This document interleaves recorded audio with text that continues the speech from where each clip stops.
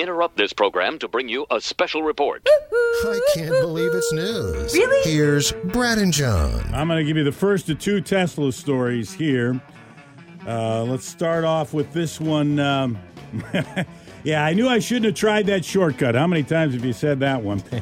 Then those were the words of a Tesla driver who got stuck after using a snowmobile trail as a shortcut in the Adirondacks. According to investigators in New York, the Tesla made it 4 miles before getting stuck on the snowmobile trail. The winding trail is restricted to snowmobiles. A tow truck had to be summoned to get the Tesla out of there and pull it back to the nearest road. All that technology in the car, and it couldn't tell him, don't do this? The county sheriff's office says even chains on the tires could not save the Tesla from being stuck. Officers ticketed the driver for illegal operation of a motor vehicle on posted trails. And we'll go to Calgary for a story about a guy trying to just drum up some business, you know. He's a cocaine dealer. He's looking to spread his territory and get some repeat customers. So what better way to do that than print up some business cards? And you know what's even better, John?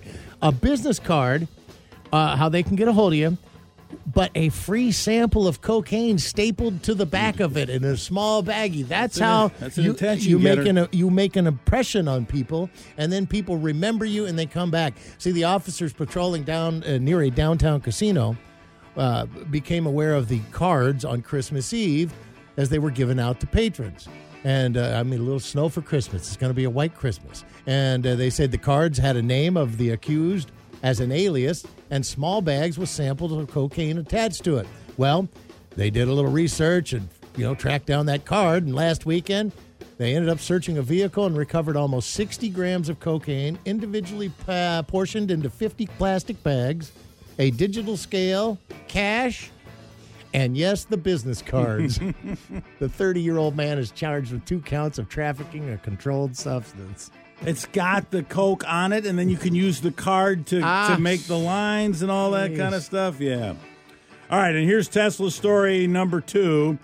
This one comes to us from Norway, where a Tesla driver accidentally drove his car into a fjord. That's a fjord, you've seen that word, F-J-O-R-D, a long, narrow body of water. There were 2 people in this Tesla. And the driver thought the Tesla, I guess, was in park when he hit the accelerator. He had the car in an area where ships dock. Video shows the driver and a passenger climbing on the top of the Tesla to stay out of the frigid water, the frigid fjord. These 2 guys ended up being rescued by a crew of... It was like a floating sauna. It was. The city's got they got a floating sauna out in that area for tourists and stuff. And so the floating sauna people came up to these guys on the Tesla. And, get in, please. Yeah, that's kind of a. That's kind of a desperate way to get a free sauna out of it. But the 2 guys appeared to be you can get uninjured. in, but we're both naked.